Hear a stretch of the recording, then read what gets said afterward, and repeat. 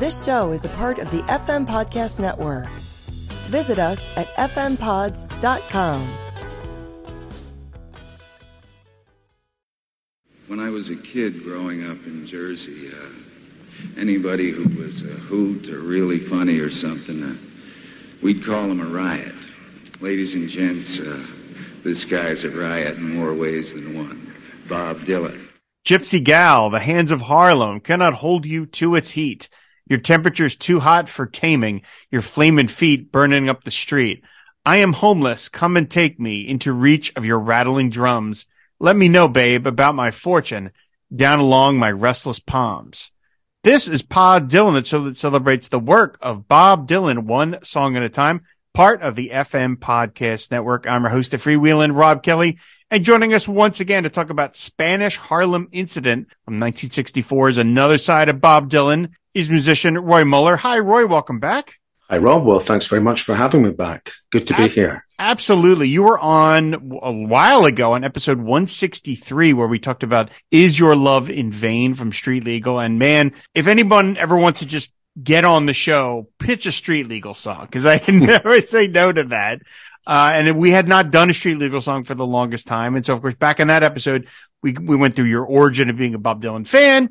You might have inadvertently seeded your next appearance because you mentioned another side of Bob Dylan in your sort of origin story. So first of all, well done. Well, thank you. That was unconscious on my part, but maybe that's a good thing. Maybe so. But yeah, so we're here to talk about, we can just jump into the song, Spanish Harlem Incident. So I'm fascinated, Roy. Why do you want to talk about this one? Well, I think it's one of Bob's best vocals.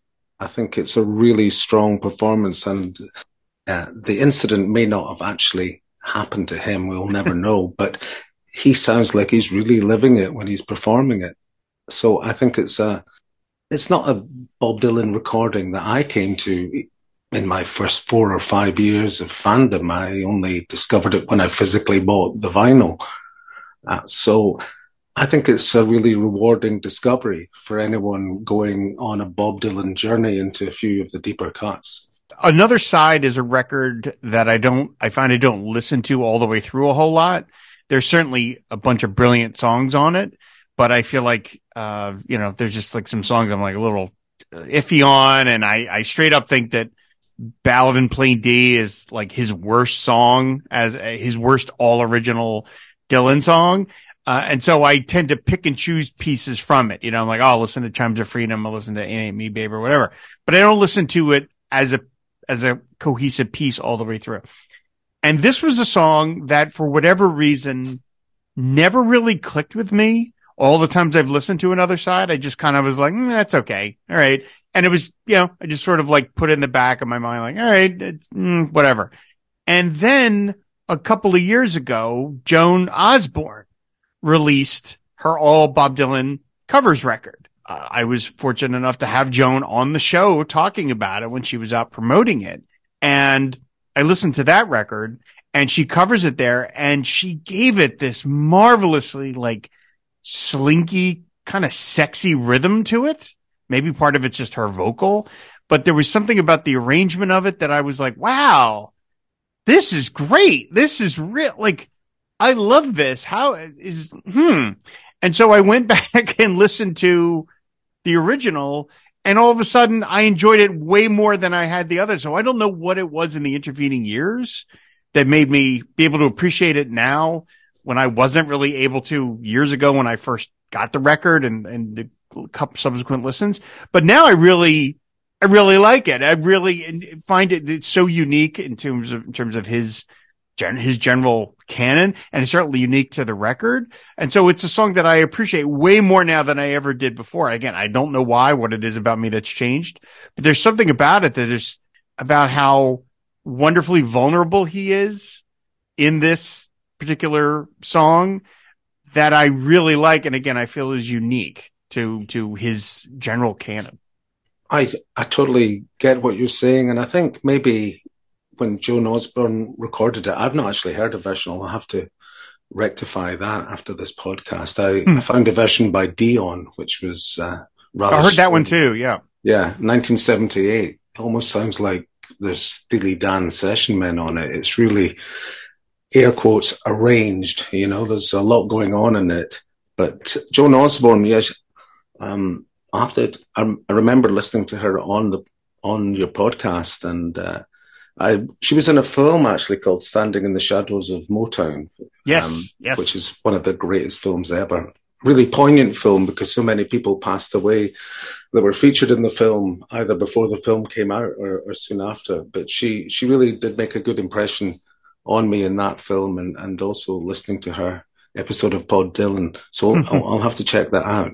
But I wonder if she maybe just held the song up out of the kind of quagmire of the whole Beaujolais infused, inconsistent, another side of Bob Dylan platter. I don't think I've ever played Black Crow Blues since I bought the record. I'm definitely, although I tend to listen to vinyl all the way through, I don't really put the vinyl on, even though I still have it for that record. It's too, it's so inconsistent. Chimes of Freedom, and things like that, real masterpieces, My Back Pages, and then, the old quality control. Dot. Yeah, we all know the legend that he purposely set out to do that record all in one go, which again, you think about nowadays about how many musicians take months/years to put a record together, and the idea you would produce an entire one. And it's just one of those things where I'm like, yeah, he probably should have given this a second night. He probably should have not been in the headspace of like, no, we're going to do it all in one go. Cause then there's some stuff on there that I'm like, really? I'm like, okay, whatever. I totally agree. Yeah. Yeah. And there's a lot of kind of nastiness, I think, on that record. There's a lot of sweetness, but there's a lot of nastiness that I don't think is particularly, inviting, or leaves a really good taste in your mouth. But this, the whole idea of like, he's had this experience, and we know that Bob is able to create songs from every conceivable event in his life. Like he's able to pull anything and turn it into a song. And I sort of conjure this wonderful image of him going to this fortune teller in Spanish Harlem for like a laugh, like, oh, hey, that'll be fun.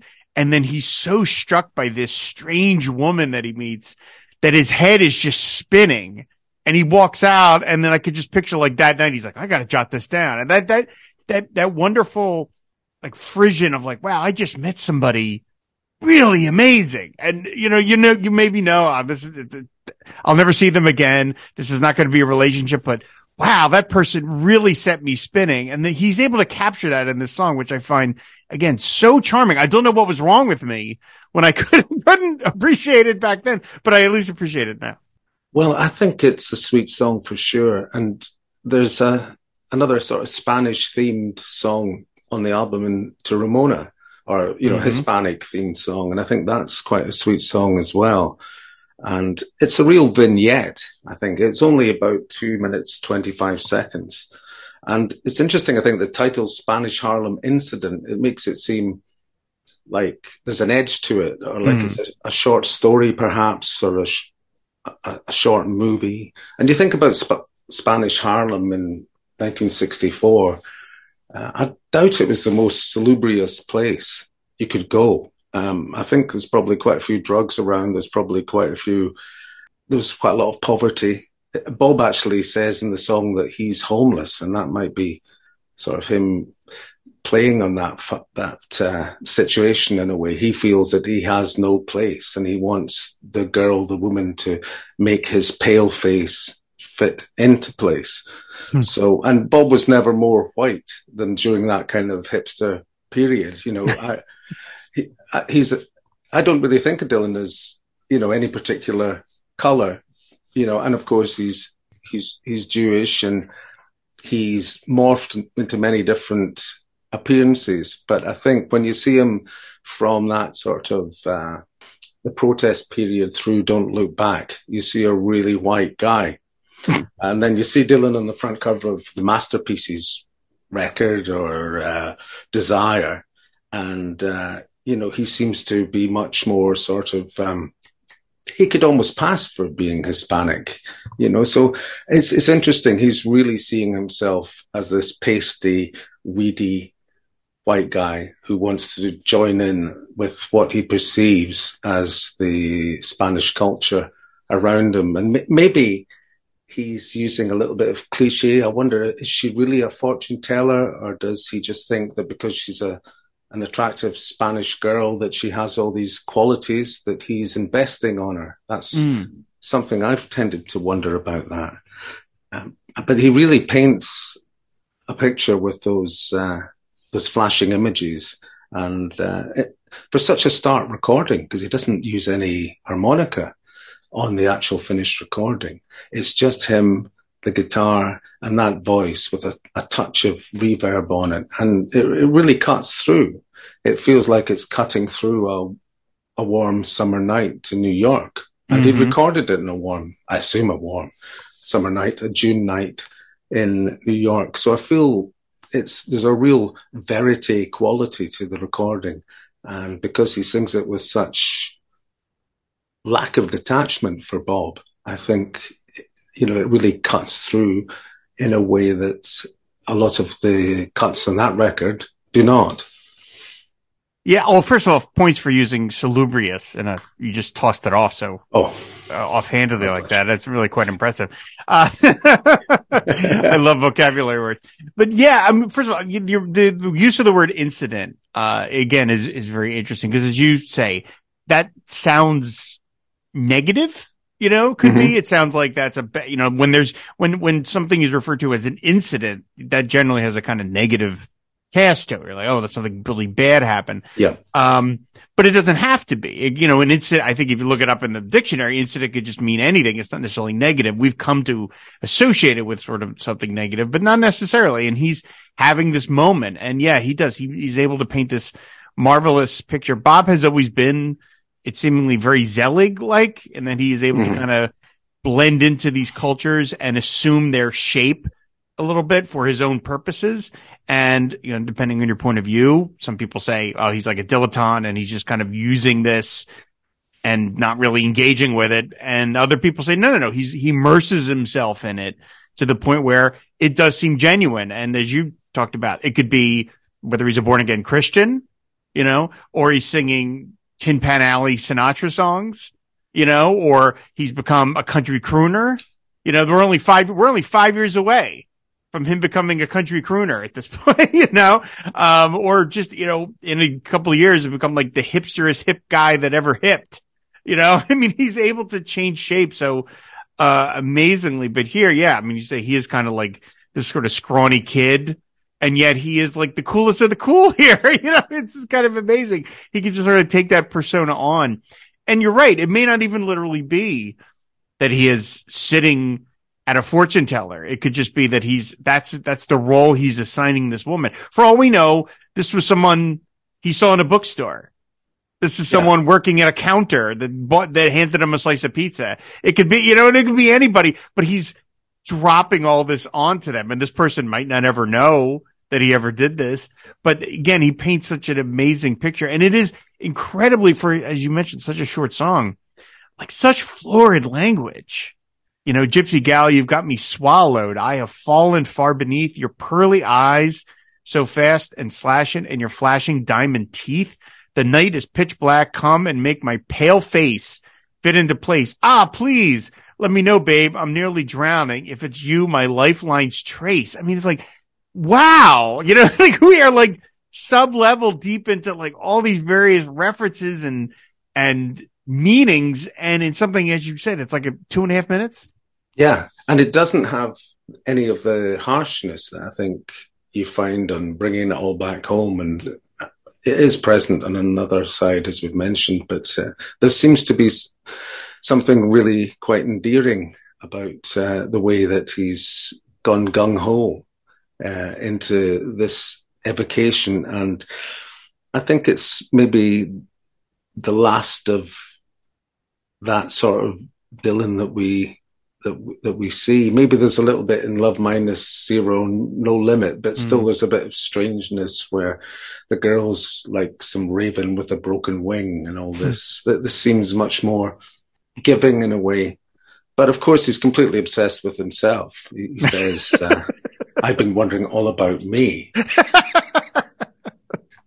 So it's all about Zimmy really at the end of the day.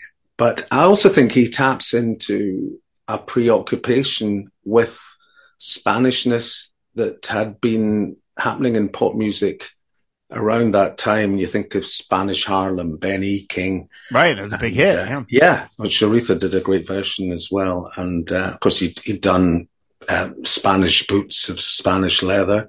And I'm sure, as I do, he loved El Paso by Marty Robbins. And you think of later recording Spanish is the loving tongue. And there's definitely an ongoing preoccupation of Bob's.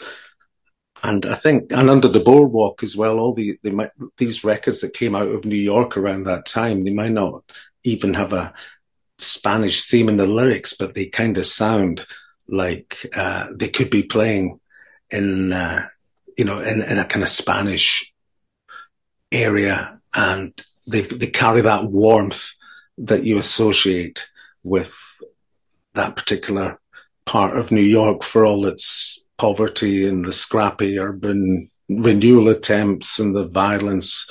There must have been a glamour that he latched onto. And I think the urgency of the actual recording kind of reflects that, as well, as I was saying about the word incident. Although there's a certain generous and gentle quality to his musings, the actual performance, the way that he's hitting the guitar, the way that he's singing, that's really quite impassioned. And again, maybe that was some of the positive effects of the Beaujolais he was drinking that night. You know, to put it simply, he just really got into it when he was singing it.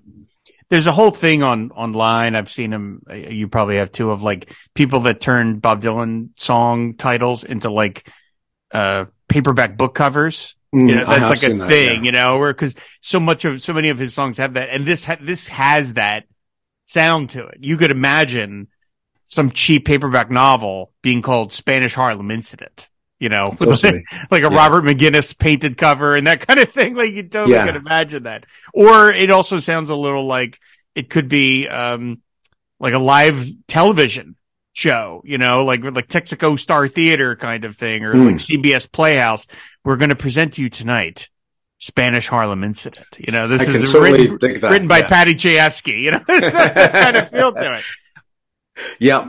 Very much. And it seems kind of 1964, I guess, in that way. It seems, you can imagine, or the kind of Johnny Staccato theme playing or something. Yeah, right. You know? Totally. And I guess, I think that's very appealing. And yeah, it seems to sum up a time and a place, which I was never there. I've got my own sort of mental projections.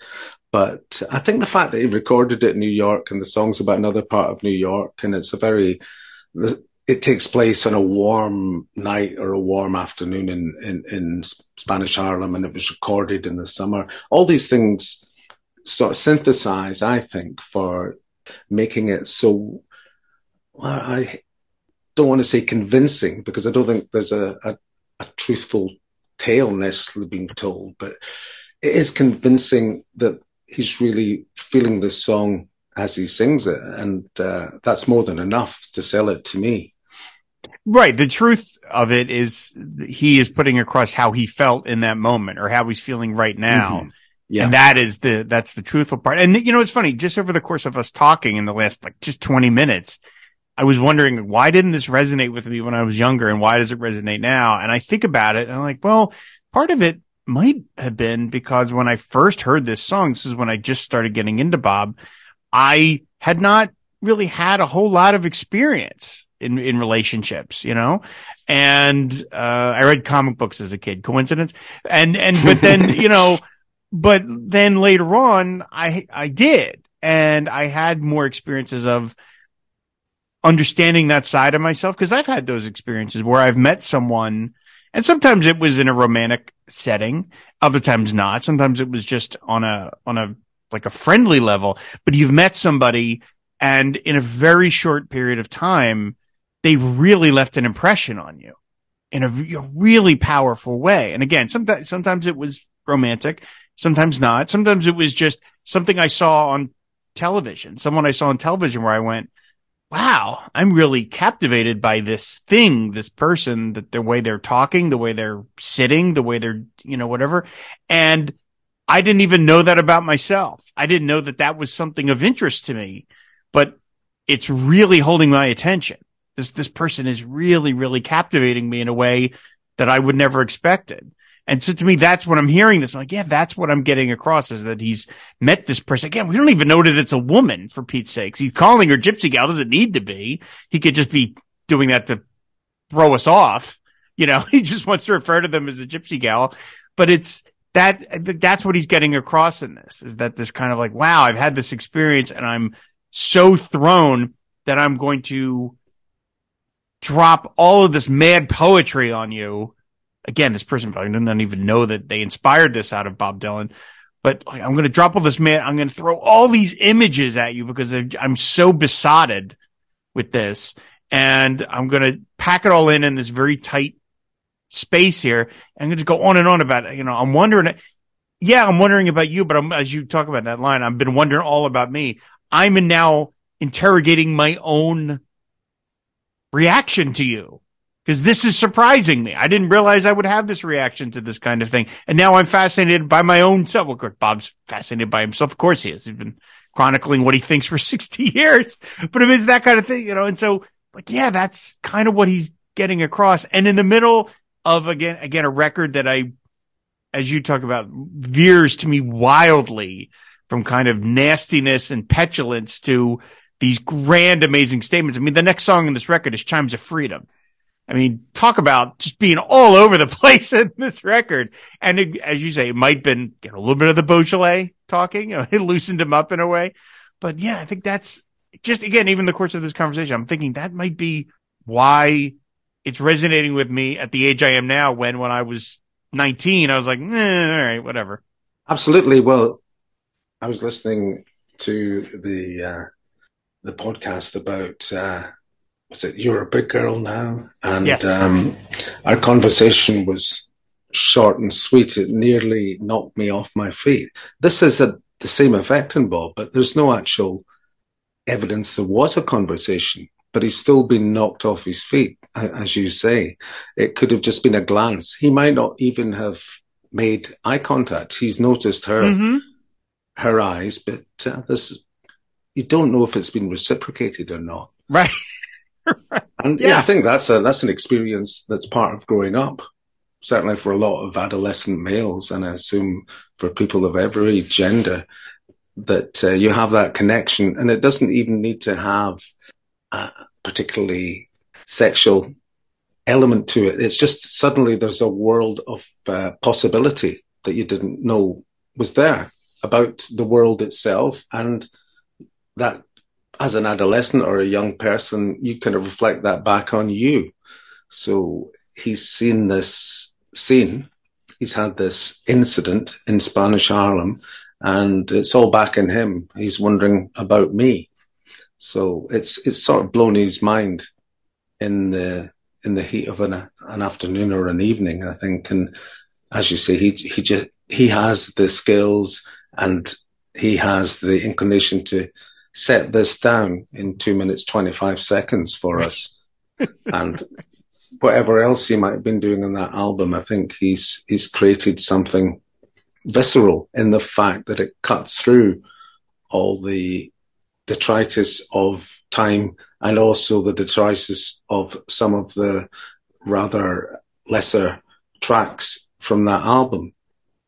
Mm-hmm, so I think it's a real, I wouldn't say a diamond in the rough, because how can you call My Back Pages and Chimes of Freedom and All I Really Want to Do and things like that rough? And Amy Babe, yeah. And Amy Babe and To Ramona, yeah. There are classic songs, but yeah, for me, the album does get weighed down by some of the other tracks. But taken in isolation, I think this really, really works as stepping out from the baggage of being Bob Dylan, I guess. There's no protest in it. As I said, there's not even any harmonica in it. And it just feels he is, as David Bowie once said, chameleon, comedian, Corinthian, and caricature. That's great. I was trying to work that into conversation. Well done. Thank you. Done. You feel that you're getting a touch of, I'm not going to say the real Bob, but a real Bob when he's singing this song on that night in June 64. Can I ask you, have you seen Citizen Kane? Yes, I have, yeah. Okay. There's that scene in Citizen Kane. And of course, I did a whole other podcast called Citizen Kane Minute because I always have to plug my other things that I'm doing. But there's that scene where the reporter goes to see Mr. Bernstein, who's now aged, and talking about the late, great Citizen Kane, late, great Charles Foster Kane. And he has this seemingly disconnected ramble where he says that he was on a ferry. And this was decades ago, and he was on a ferry, and he saw a girl in a white dress carrying a pink parasol. And he said, I never spoke to her. She didn't notice me at all. But he says, I think it's been 40 years. I don't think a day has gone by where I haven't thought of that girl. And it's this amazing speech about the persistence of memory and what things that, it's so funny. We can't even often guess what our own reactions are going to be to things. So it seems like, wow, such folly to try and guess what other people are going to do in a situation because we don't even know ourselves a lot of times, and you were talking about how this relationship might not have been reciprocated in any way. And I won't get into the details because making it specific will sound silly, but I remembered watching a show on television once, and it was like a panel show, and they had this guest on, and it was this woman. And there was something, I knew who she was. I was familiar with her, but I didn't have a particular attachment to her one or the other. But there was something about the way she talked and the way she sat in the chair on this panel show that just absolutely enraptured me. I was fascinated by it. And I had never thought to that moment that I was ever attracted to that kind of person. And yet I walked away like, whoa, that just hit me. Right in the solar plexus, and I had never considered that before. And time has gone on, and I realized that I have then since been in relationships with women similar to that. I'm like, wow, that one little moment on a random TV show that I watched set the tone for me in my future relationships in a lot of ways. And it's kind of amazing. And, in the final verse in the song where Bob says, we already talked about it. I've been wondering all about me ever since I seen you there on the cliffs of your wildcat charms. I'm riding. I know I'm round you, but I don't know where. Just again, those are like some of the best lines I've ever, like, imagine saying to someone, referring to them with their wildcat charms. How could that not charm anybody? When you refer to that's such a wonderfully evocative phrase of saying you and your wildcat charms. I don't know if Bob ever, again, we don't know if he ever talked to this person, but man, imagine being able to pull that one out. Just how much that would probably floor the average person hearing that phrase. I agree. And I think just as you were saying that, I was thinking Wildcat. Yeah, that's a track by Gene Vincent, a single by Gene Vincent. And I know Bob was a bit of a Gene Vincent fan. Mm-hmm. And then Gene Vincent also had a song called Baby Blue. So, yeah, I think in the biograph notes, maybe Bob says something about, I could have been singing about Gene Vincent's Baby Blue. Maybe that's just typical Bob obfuscation, but there might be an element of truth there. Bob was more connected to straight ahead rock and roll than certainly a lot of people in Greenwich Village would have wanted to believe at the time. Mm-hmm. So there might be a little bit of his the Gene Vincent lexicon of Wildcats and Baby's Blue coming through there as well. But I agree. When I was just re-listening just before we started talking, Rob, to the original recording, it was those lines that really grabbed me.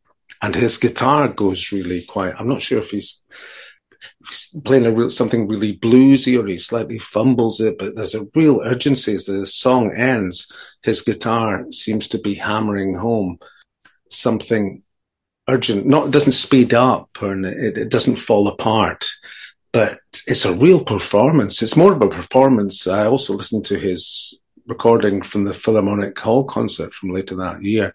it's more of a performance than the live performance. I think he's really into this song, and he didn't do it much. I know we'll probably get once. Yeah, did it one time on Halloween night, 1964, and which has been saved for posterity on the Bootleg Series Volume 6, live 1964. But yeah, what a shame that this has only been trotted out one time. I would think this would be such a great live song to do, because it's so personal and sort of singular in its own way. That it ends with that great line, if you could tell, so I could tell if I'm really real, which is just a marvelous line. That is such a tragedy, really. I mean, that's too much of a word, but it's a real shame that this has been so kind of buried by him and just forgotten about, because I think it's just so terrific. Is that because the song isn't as malleable as some of his other songs? Maybe even a bit of a left field theory, but because the recording seems to me to be the sort of ultimate realization of what he could do with it, because I think the Philharmonic Hall version doesn't match that live in the studio version. I agree. And it's like, why did Elvis never do If I Can Dream live? Because he totally nailed it on the record and the comeback special. I think, even subconsciously, you think, well, I can't come close to that. And yeah, some of Bob's lesser songs maybe are more malleable and therefore easier to revisit in concert. It's a young man's song as well, although I don't think that the way that he delivers it, and maybe, so is Bob Dylan's Dream, but again, I saw him do Bob Dylan's Dream in 91, and that was quite something. And it seemed like an old man going back to his youth, and he wasn't even 50; he was 49 at the time. So it was ridiculous to think that. But that was a song that he felt, I think, he could run with. Maybe he couldn't really run with Spanish Harlem Incident because it was this. I don't want to mix metaphors, but can you run with a snapshot? So I'm getting visions of somebody holding a Polaroid now, but I just wonder if, because it was that singular stolen moment that he evokes, that meant it wasn't something that he was discovering new things in, or potentially discovering new things in, by revisiting. It could just be completely random, and he maybe shortlisted it, but never performed it. But I do wonder if the singular nature of it, just in capturing that incident, is what maybe limited it in potential future live performance. Yeah, I mean, he's given interviews where specifically Caribbean Wind, which actually we even mentioned in our previous episode together, where he talked about that he lost the thread of it. Yeah, over time, over the myriad versions of it. And that's why he finally dropped it. And in his mind, he was getting further and further away from the original inspiration. When, of course, we're coming at it after the fact, and it's like, what are you talking about? Every version of this is genius. What are you talking about? But to him, he's lost the spark of it, and he's like a guy like trying to make fire out of a campfire. He's like like blowing on it, trying to keep that spark going. And to him, maybe the original inspiration for this song, he doesn't feel it anymore. It's like he had that initial rush, and he felt it in that night in June in 1964. But post that, he doesn't feel it anymore. Now, I mean, sometimes he must just fake it. I mean, I can't believe he's felt all along the Watchtower all 2,000 times that he's done it. There's got to be some nights he's just playing it just to play it, But yeah, maybe so. Maybe it is a shame, because I think it's such a charming song. And although I also agree, it is kind of in some ways a young man's song. I mean, the idea of, again, the last line about, I know, baby, you surround me so I can tell if I'm really real. Yeah, that's, kind of like a younger guy's sentiment. They're still trying to figure out who they are. Once you get to be a certain age, you're like, all right, I kind of know who I am, ideally, at that point. And this random encounter isn't going to necessarily going to knock me on my heels, as he mentions in the song. But I don't know. We all can have those experiences, different kinds of experiences later on.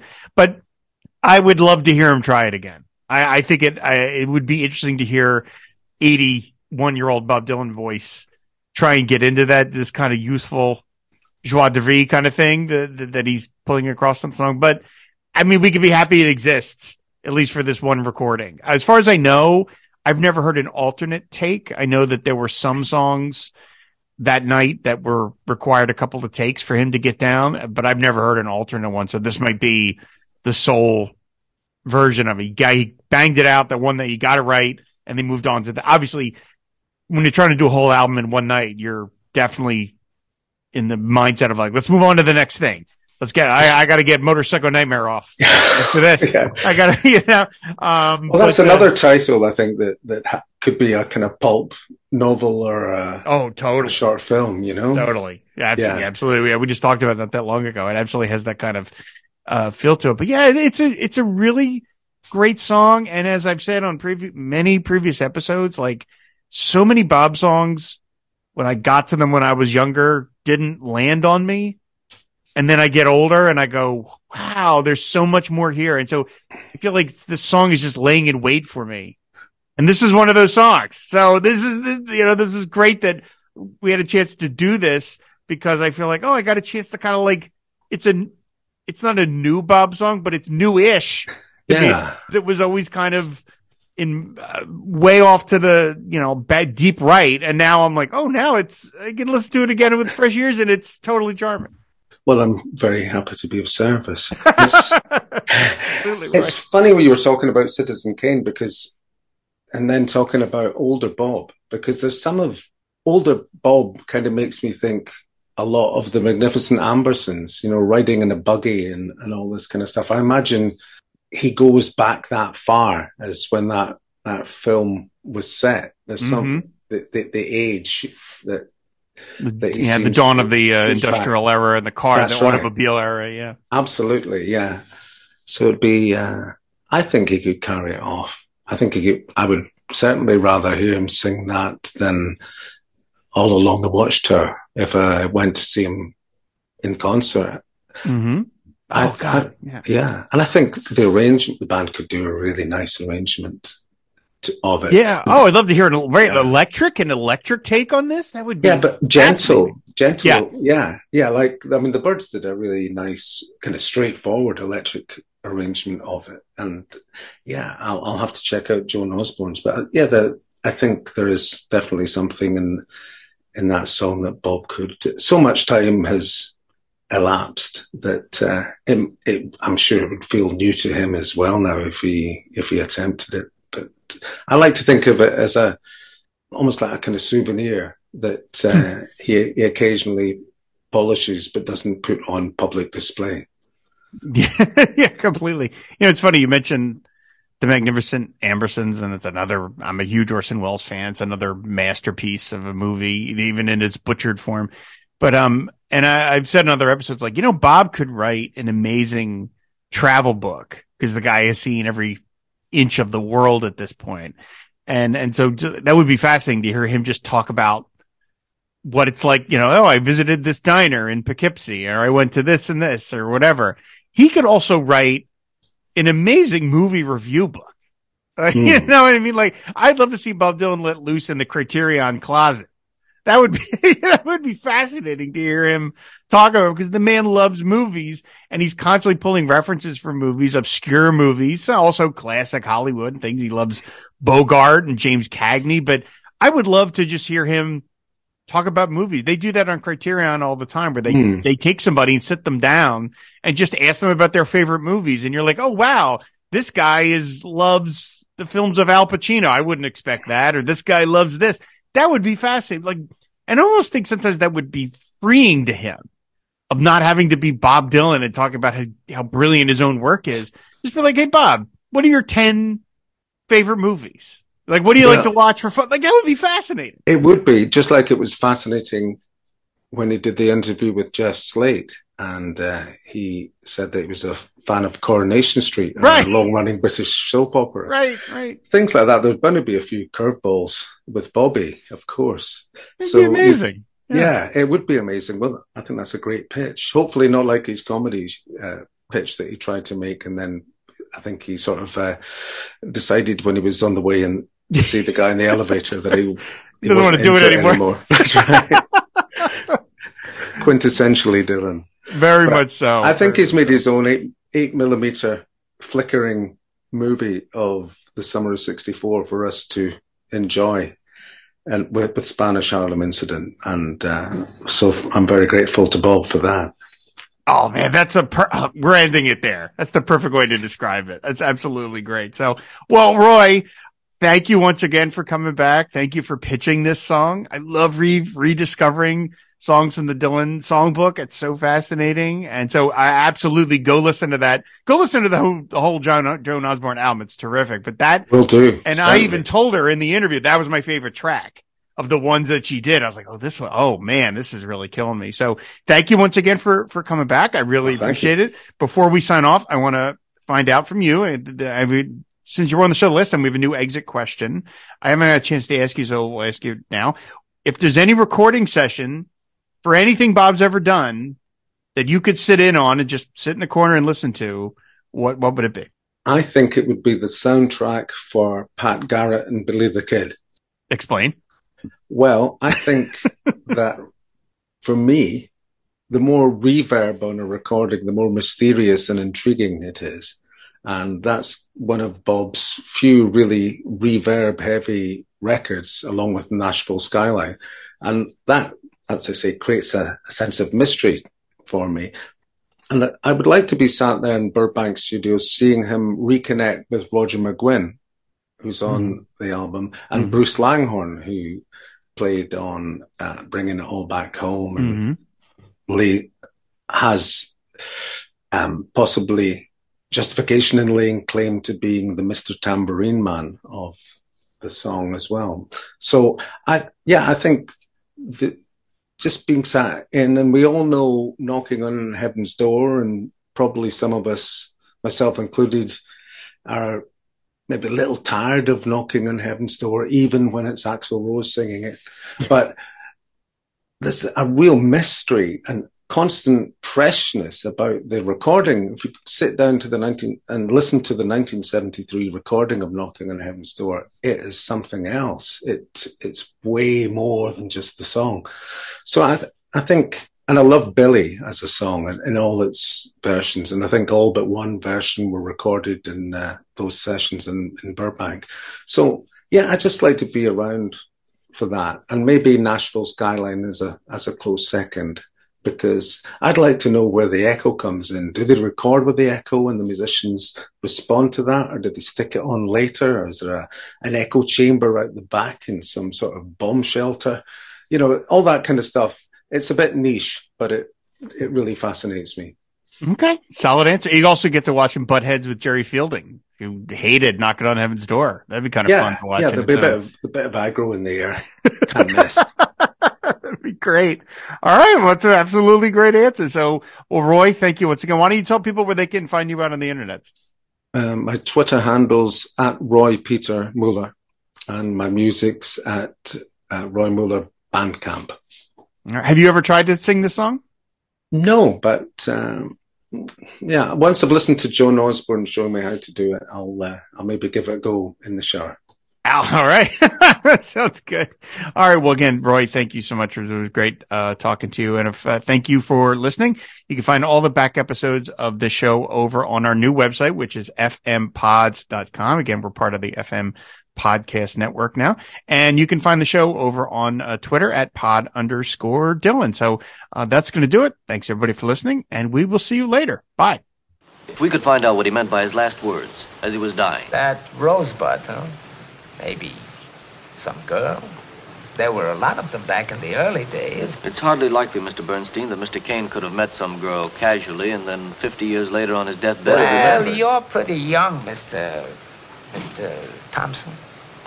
A fella will remember a lot of things you wouldn't think he'd remember. You take me. One day back in 1896, I was crossing over to Jersey on the ferry. And as we pulled out, there was another ferry pulling in. And on it, there was a girl waiting to get off.